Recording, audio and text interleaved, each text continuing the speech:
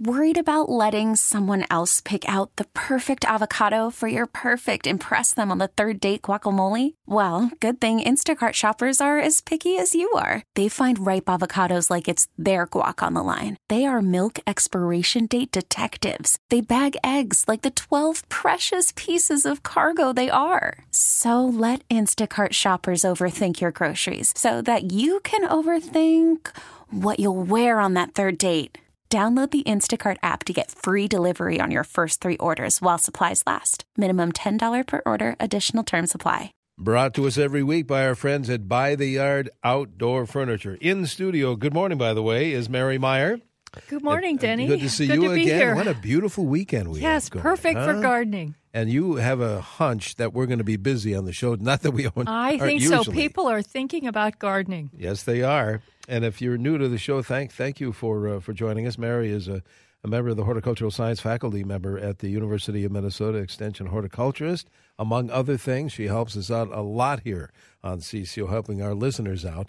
And if you do have a question, I didn't give the number yet, and they're calling, Mary. 651-989-9226. We talk lawns and gardens, and we do get busy. So if you have a question, I urge you to do it right now, 651-989-9226. Send a text if you prefer. That's 81807, 81807.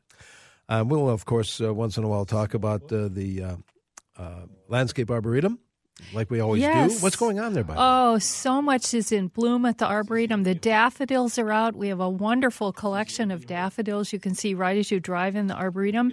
And we have a kaleidoscope display up that it's amazing. It's kaleidoscopes that view flowers. And you can turn these and look at them, and it's really amazing. I saw for the first time at the State Fair.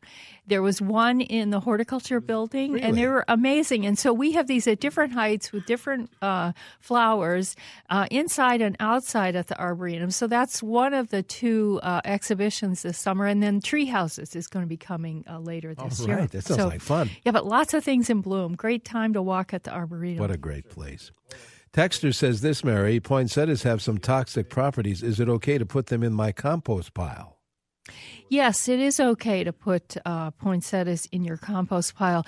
They are toxic to animals and humans, but you have to eat a huge amount of this, and they have that latex sap in them. Not very palatable, not very pleasing. I don't really recall ever hearing an instance of this actually happening, but the toxicity level is very low. Oh, good. Won't hurt anything and will decompose in your compost pile. Before we start our phone callers, here's a texter. We have red twig dogwood bushes. How and when should they be trimmed? You can prune those right now. The red twig dogwood, it seems like the newer, younger stems are redder, and so the more you prune it, the more new growth you get on that and the brighter color you get. So you can do that right now. Very good. All right, let's go off to the phones. Ken in Apple Valley is first up here. Ken, you're on CCO with Mary. Hi, yes. I have a lime green smoke bush, and I dug it up yesterday, and I took it from my backyard, and I put it in my front yard. And it was in the ground in the backyard for a good 2 years. It was in kind of a raised garden area, so it really didn't get deep roots, but it did grow quite a bit. So I put it in the front yard, and a bunch of peat moss and some fresh dirt.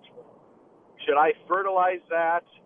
What are the odds of that taking off this year as far as leaves and that? Or did I just kill it? Well, I don't think fertilizer will be the limiting factor. The limiting factor will be the roots adjusting to the new location and getting enough roots when you transplanted it. And you may have even inadvertently altered the depth of how those roots were planted.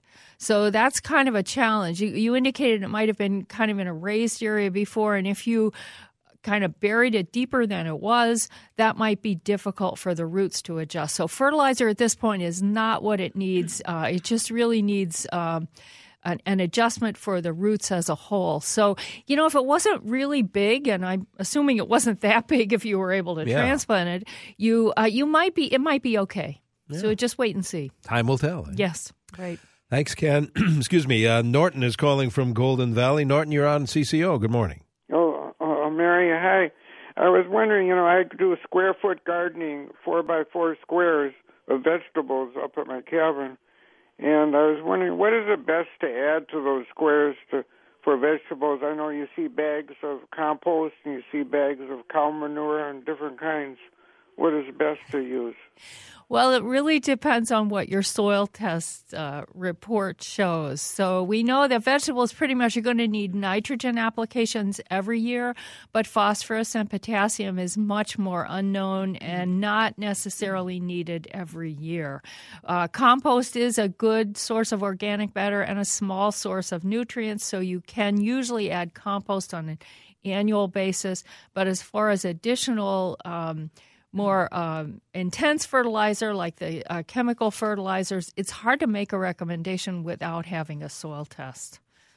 And you can get that. Yes, you can get that from the U. We do a lot of soil tests there. You can go online at extension.umn.edu, click on garden, and there'll be links there for the soil tests, how to take a soil sample in your garden, and then send that in.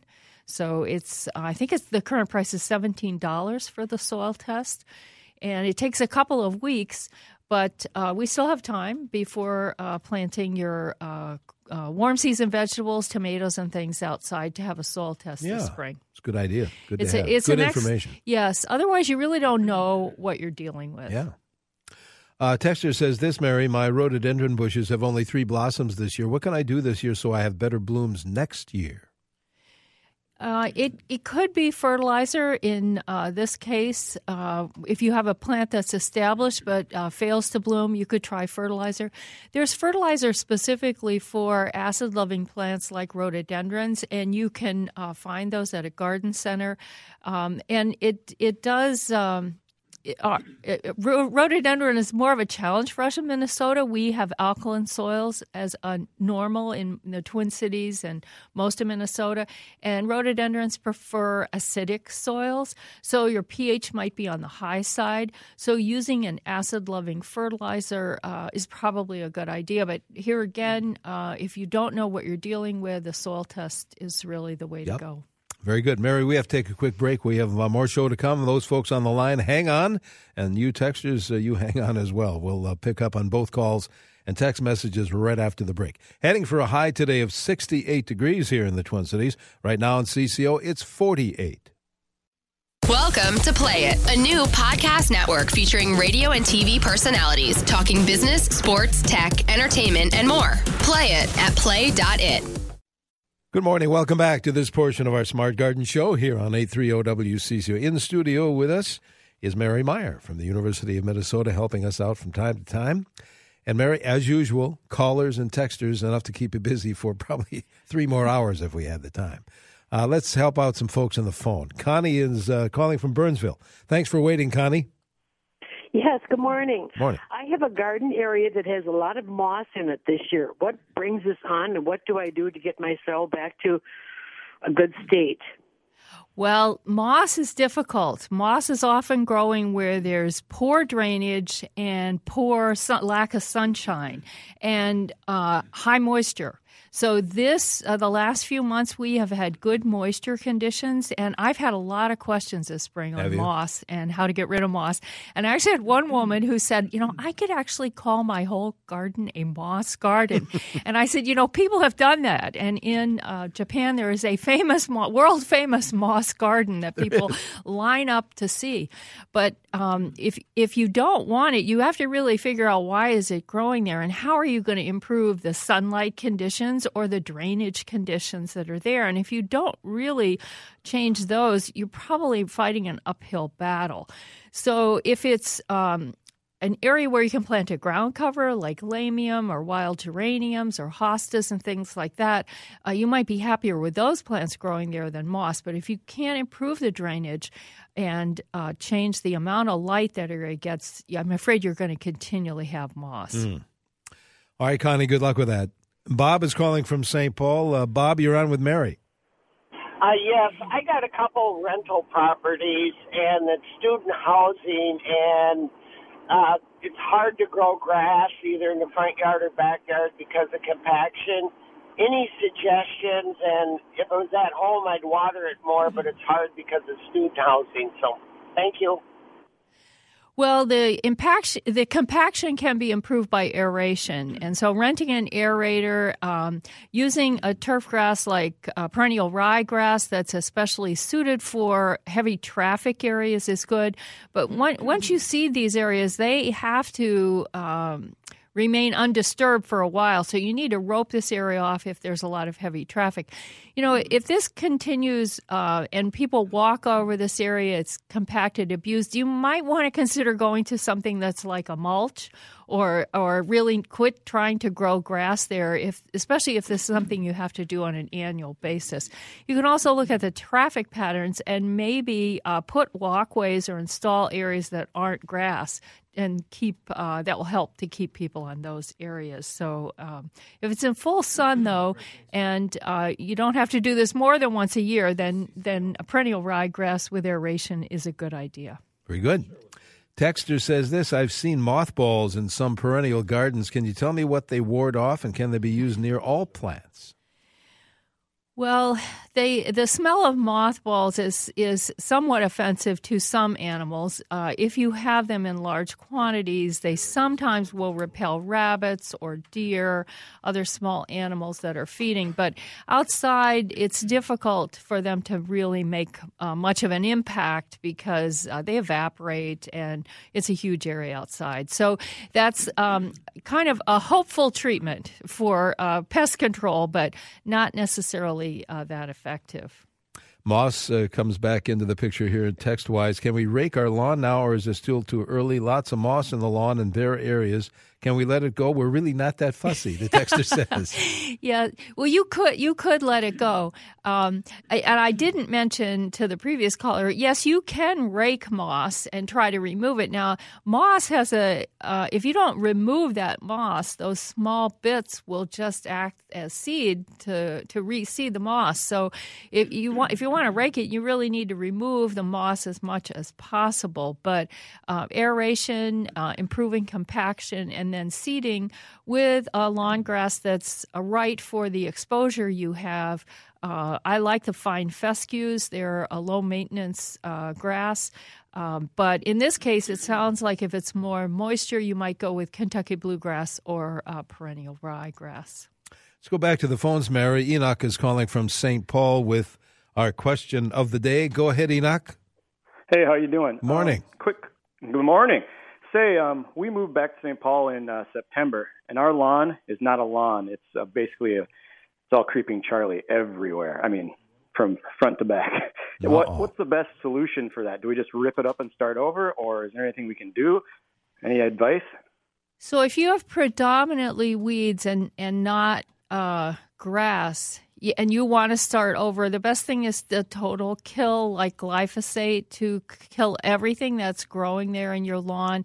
That takes a little while for the chemical to be taken up and do the total kill on your lawn. And then getting rid of the duff that's there and having good seed soil contact and seeding again. So the best time for lawn seeding is August 15th to September 15th. It really is not in the spring. You might treat a small area with a broadleaf weed killer, and that might expose the actual amount of grass that's there. Sometimes you can't see how much grass is really there because the weeds are more conspicuous. So you might, in the spring now, try treating and control a small amount of it, or look at total renovation. So we have the total renovation recommendations up online at the extension.umn.edu website. Yeah, we'll mention that it's a big project. It really is. I know somebody, it was several years ago, that did what you said, used the Roundup, I believe they used, killed everything. And I don't know if they did it themselves, but they ended up clearing all that out and put sod down. Yeah, no, sod is an option, yes. And, of course, sod, we have a lot of sod farms in Minnesota, and most new lawns in Minnesota actually do go in by sod, although I personally like seeding for a lawn. But that is one way, because you're going to be turning up a lot of weed seeds. And in that new soil, it might look great, and you put your seed down and think this is going to be great, but there are thousands of weed seeds in there also that you're going to have to compete with. That's why we recommend the fall for new lawns, because the weeds are not at an advantage. The lawn is at an advantage in the fall. The grass will grow better then. All right, very good. Good luck with that, Enoch. Thanks for the call. What's the best? I know we have to take a quick break here, but what's the best time to split iris? Mine underperformed last year with blooms, and I think they're too crowded. Well, the ideal time for iris is kind of unusual. It's the end of July. So it's really after they bloom in the spring. In your case, where you haven't got a good flower set or good healthy plant there to begin with, you could do it right now, but you really won't see any blooms this spring if you do it right now. But iris tend to go dormant in kind of toward the end of summer, late July, early August. Very good. All right, hang on, Mary. Mary Meyer from the University of Minnesota helping us out. We have another half hour of the show to go, so don't go away. Those folks on the line and the texters as well. 651-989-9226. A line is open if you want to fill it, or send us a text at 81807.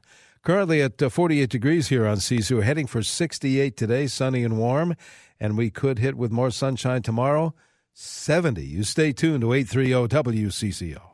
Good morning. Welcome back to this portion of our Smart Garden Show, sponsored by our good friends down near Jordan, Minnesota. They make the best patio furniture in the whole world. It's called By the Yard on this Earth Day.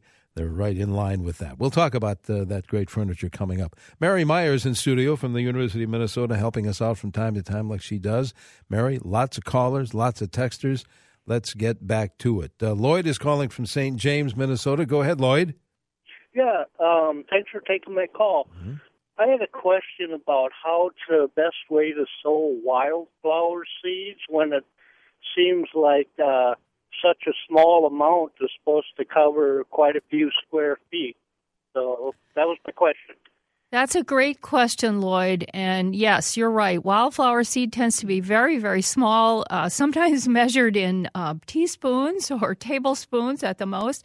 And yes, so a good idea is to bulk it up with something. You can actually bulk it up with something as simple as sand, or you can use compost, or you can use an organic type of fertilizer. So any of those materials will help to bulk it up. And so if you can put the sand or compost in a bucket and then put the wildflower seed in that, mix that well, then that will help you to spread it. And I assume you're going to spread it by hand. The other thing is that the seed needs to have good seed-soil contact. And so where you're putting it down, if you can do some preparation so that the seed actually lands on soil, that will be much better. Very good. Good luck with that, Lloyd. Amy's calling from White Bear Lake. Amy, good morning. Good morning. Thank you for taking my call. Mm-hmm. I planted one of those endless summer. Yeah. Thank you. Hydrangeas in my front yard, and it's not an ideal spot. It has rocks, so all of my perennials are dug into rocks, and it is not doing well. You know, the first year, I didn't expect it to do great. The next year, it came back, and it blooms, but then I get no flowers. They just dry out. And it gets sun in the afternoon. So it's facing, it's facing west.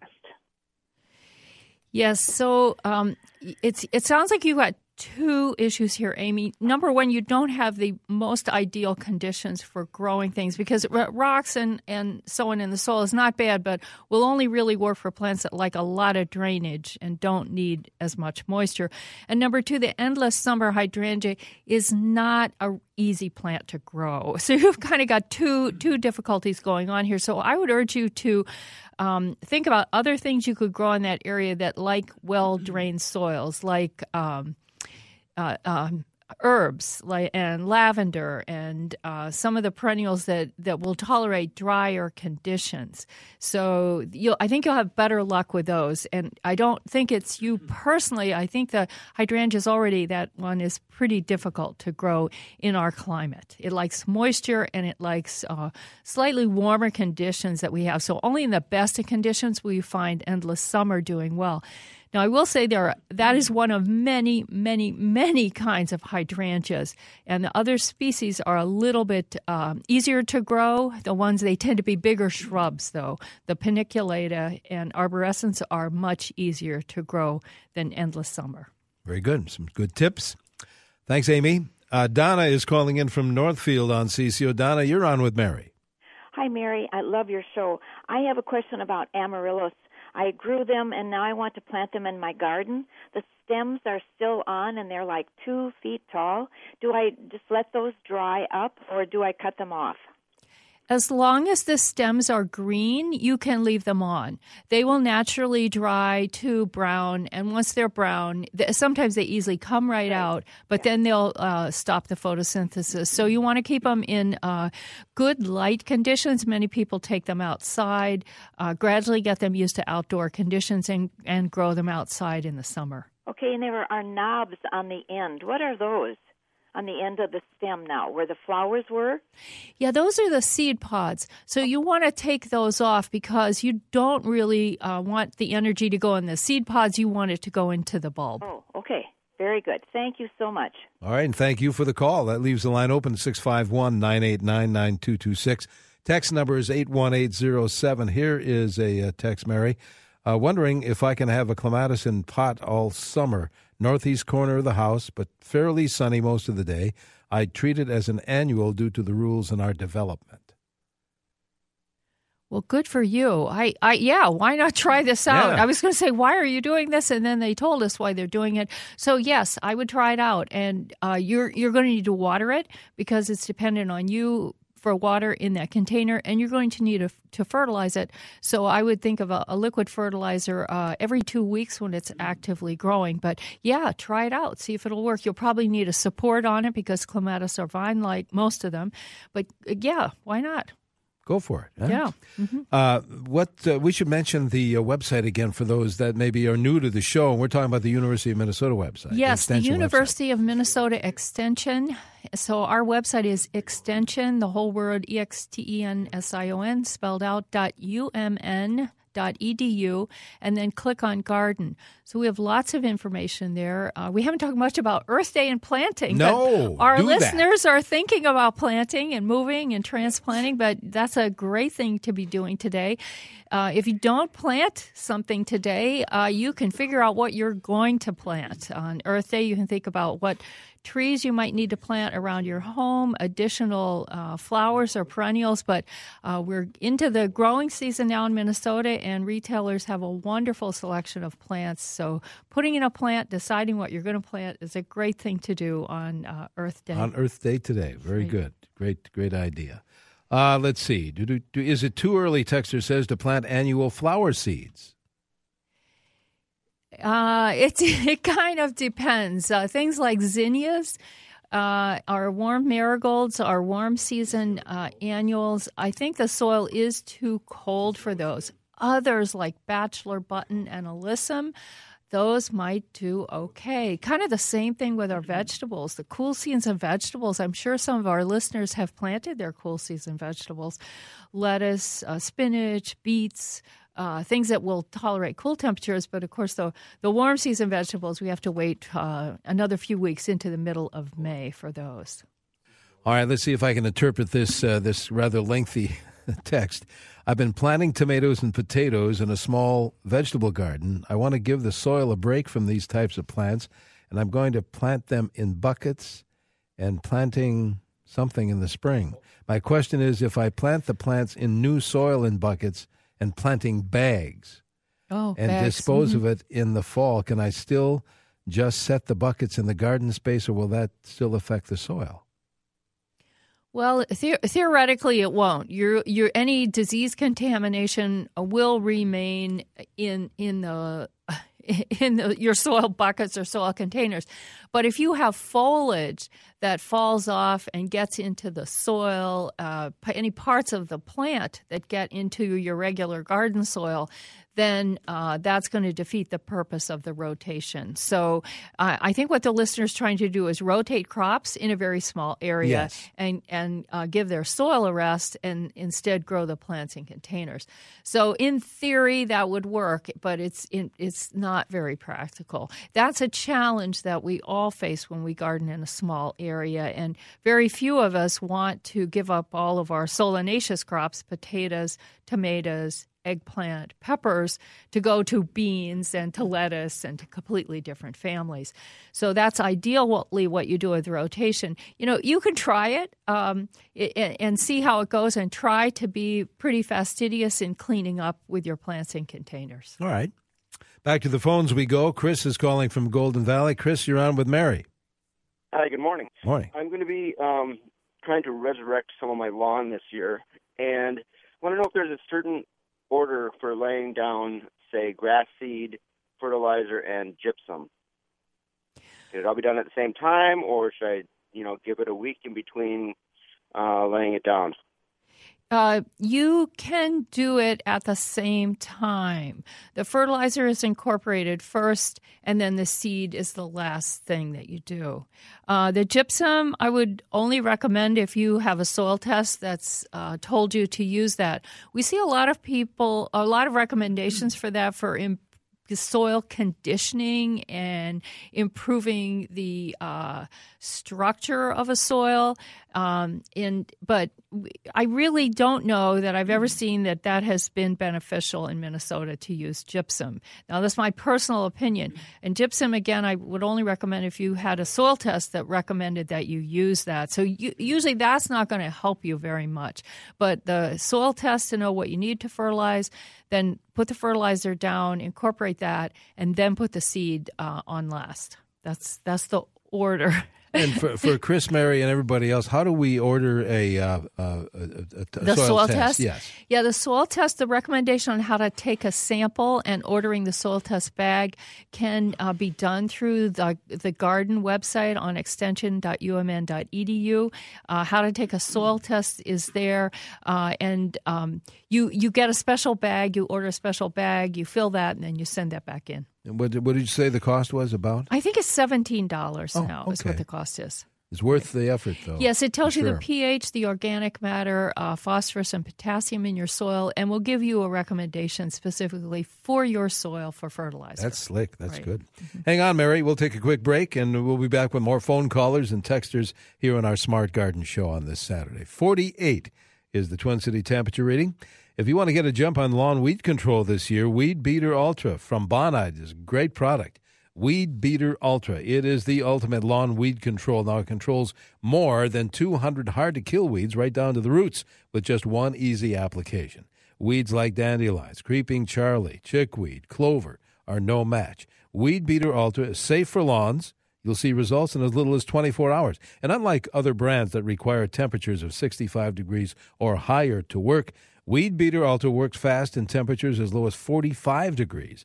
It can be applied from early spring to late fall, and reseeding can be done as soon as 2 weeks after application. Bonide products, we mention this a lot, family made right here in America. Where do you find Bonide products like Weed Beater Ultra? Well, any good garden center will have it. Let me give you some examples.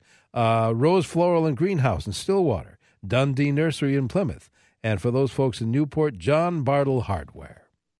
Welcome to Play It, a new podcast network featuring radio and TV personalities talking business, sports, tech, entertainment, and more. Play it at play.it. All right, Mr. Lee, it's 48 degrees now here in the Twin Cities. Beautiful weekend, 68 the high today, 70 tomorrow. It's going to be great. Back to the phones, Mary Meyer. We've got callers and texters here in our Smart Garden Show. Let's see who's been waiting. Ann is calling from St. Louis Park. Thanks, Ann. What's your question, please? I have just been informed that the city is tearing up the street in front of my house, and they're going to come into my yard where I have a lily and tulip hedge. I can dig out 3 of the plants and save them. What's the best way to save them? Just in a pot with some soil on them? No, Ann, I think you'd be better off if you could plant them in another location in your garden.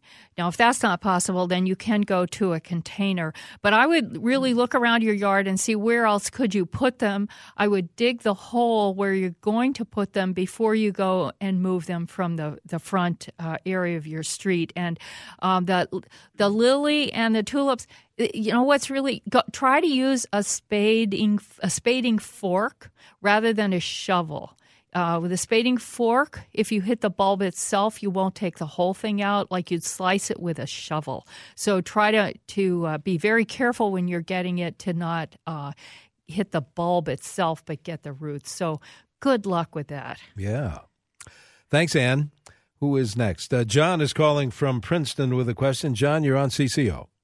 Yeah, good morning. I got a couple of windbreaks by a field, and these are pine trees and tamarack trees, probably 10 feet plus high. You're kind of breaking, John, your cell is breaking up. Why don't you back up and tell us the whole thing again? All right, yeah, I got a couple of windbreaks on a field, and these are pine trees and tamarack trees, maybe 10, 15 feet high. And we had a grass by them, but last fall they got chisel plowed right up to the trees and tore up some roots, maybe inch or so in diameter, inch or less in diameter roots. I guess two questions. First, could we lose some of these trees? And second, how far away should the farming practice away from the windbreak? I don't know if you got that, Mary, or not. Yeah, so, you want the chisel plow to stay as far away as possible. When you try to put that into distance in feet, you said they're 10 to 15 feet high. So I would say, ideally 30 feet away is what you should shoot for and hope for the best on that. Trees are pretty resilient. And if this was only on one side of them, hopefully they'll come back. And the fact that they're fairly large, hopefully they won't be too disturbed. But, so I would try for a minimum of 30 feet away. Okay. Hope that helped, John. Thank you. Lois is calling from New Hope with a question. Go ahead, Lois. I have two questions. The first one is, what proportions with the soil or the dirt that do you put? I'm mixing the grass with the dirt. And then what kind of proportions do you use for that? And then I was told that now we put down fertilizer about a week ago and told not to plant grass seed until that had been watered down quite a bit. And then the second question is, how do you get rid of moss, if you can at all? There goes moss again. There goes moss. So I'm not sure what you mean by mixing grass with soil. Or if you're talking about a proportion for seed, when you put grass seed down, I think that's what you're thinking. Yeah. So that really depends on what kind of seed it is. So the rate per 1,000 square feet, the amount per 1,000 square feet should be on the label when you buy that. Grass seed can be very, very small. Kentucky bluegrass can be very, very small. So the seeding rate might be half of what you use for a larger seed like one of the hard fescue, for instance. So that rate is kind of tough to just shout out. It really depends on the kind, and hopefully it's on that label for you. Moss is really tough, so raking it out, trying to improve the conditions for drainage with aeration or improving the sunlight that you have there. And then waiting, incorporating fertilizer into the soil before you do your seeding is a good idea. Straight fertilizer in and of itself shouldn't damage too much for the regular grass seed. But you have to make really sure that you do not have a weed and feed product that has a pre-emergence weed killer. That almost sounds like that's what they put down. Yeah, so that pre-emergence weed killer, that can be 30 days, really, before that's completely gone. So you don't seed when you use a pre-emergent weed killer. It's one or the other. Very good. Eileen is calling from Eagle Lake. Will be our last caller. Go ahead, Eileen. Thank you. I have two questions. First of all, what's the best all-around fertilizer to put in the garden? So for a garden fertilizer, we normally recommend something that has all three numbers, but a smaller proportion of nitrogen than the other two, like a 5-10-10. But here again, this is usually based on your soil test. And in Minnesota, we have high phosphorus soils in a lot of our locations. So we know you need nitrogen from every year for growing the vegetables, not as much for potassium or phosphorus. And that doesn't bother the vegetables? It's okay? No the chemicals or anything? Right. The nitrogen, phosphorus, and potassium are the minerals that plants need to grow. So there are no pesticides in this. Oh, good. Okay, Yeah. And then the other quick question is my asparagus that I cut off last year, and do those roots have to come out, or do they just disintegrate, or what happens when the new asparagus comes up?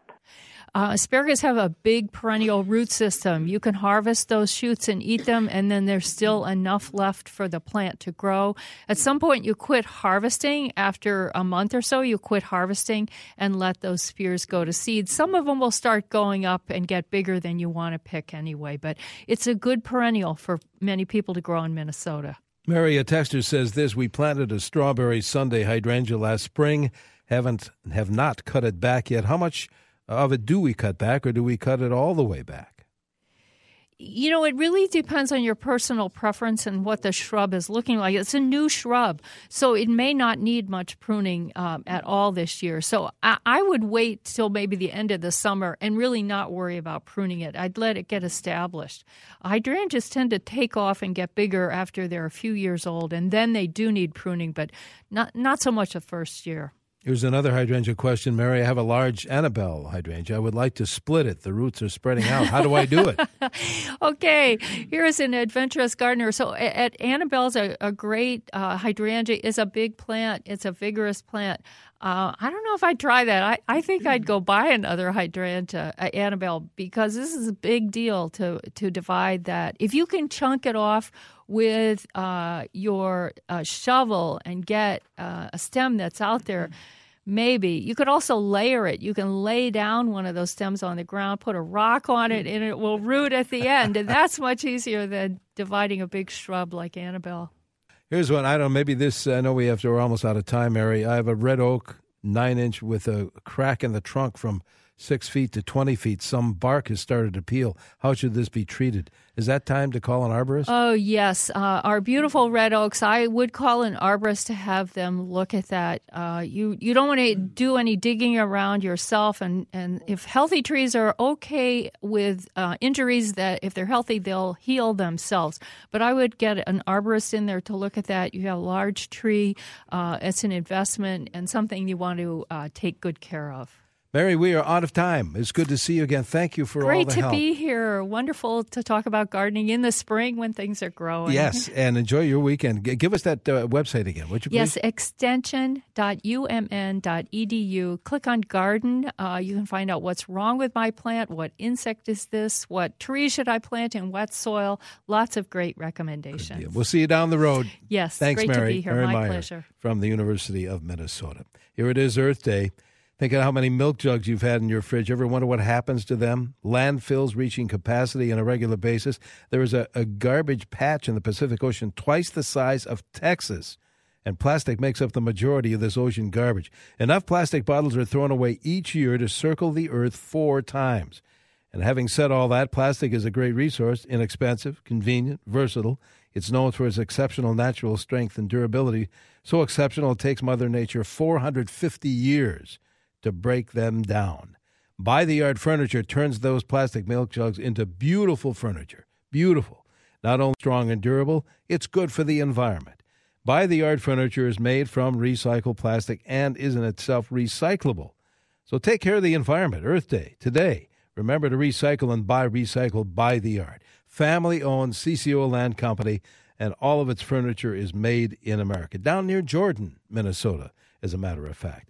Visit buytheyard.net for a free catalog, but I'll give you even a toll-free number you can call them today, 877-220-0448, 877-220-0448. In the Twin Cities, it's 48. This episode is brought to you by Progressive Insurance. Whether you love true crime or comedy, celebrity interviews or news, You call the shots on what's in your podcast queue. And guess what? Now you can call them on your auto insurance too with the Name Your Price tool from Progressive. It works just the way it sounds. You tell Progressive how much you want to pay for car insurance, and they'll show you coverage options that fit your budget. Get your quote today at Progressive.com to join the over 28 million drivers who trust Progressive. Progressive Casualty Insurance Company and Affiliates. Price and coverage match limited by state law.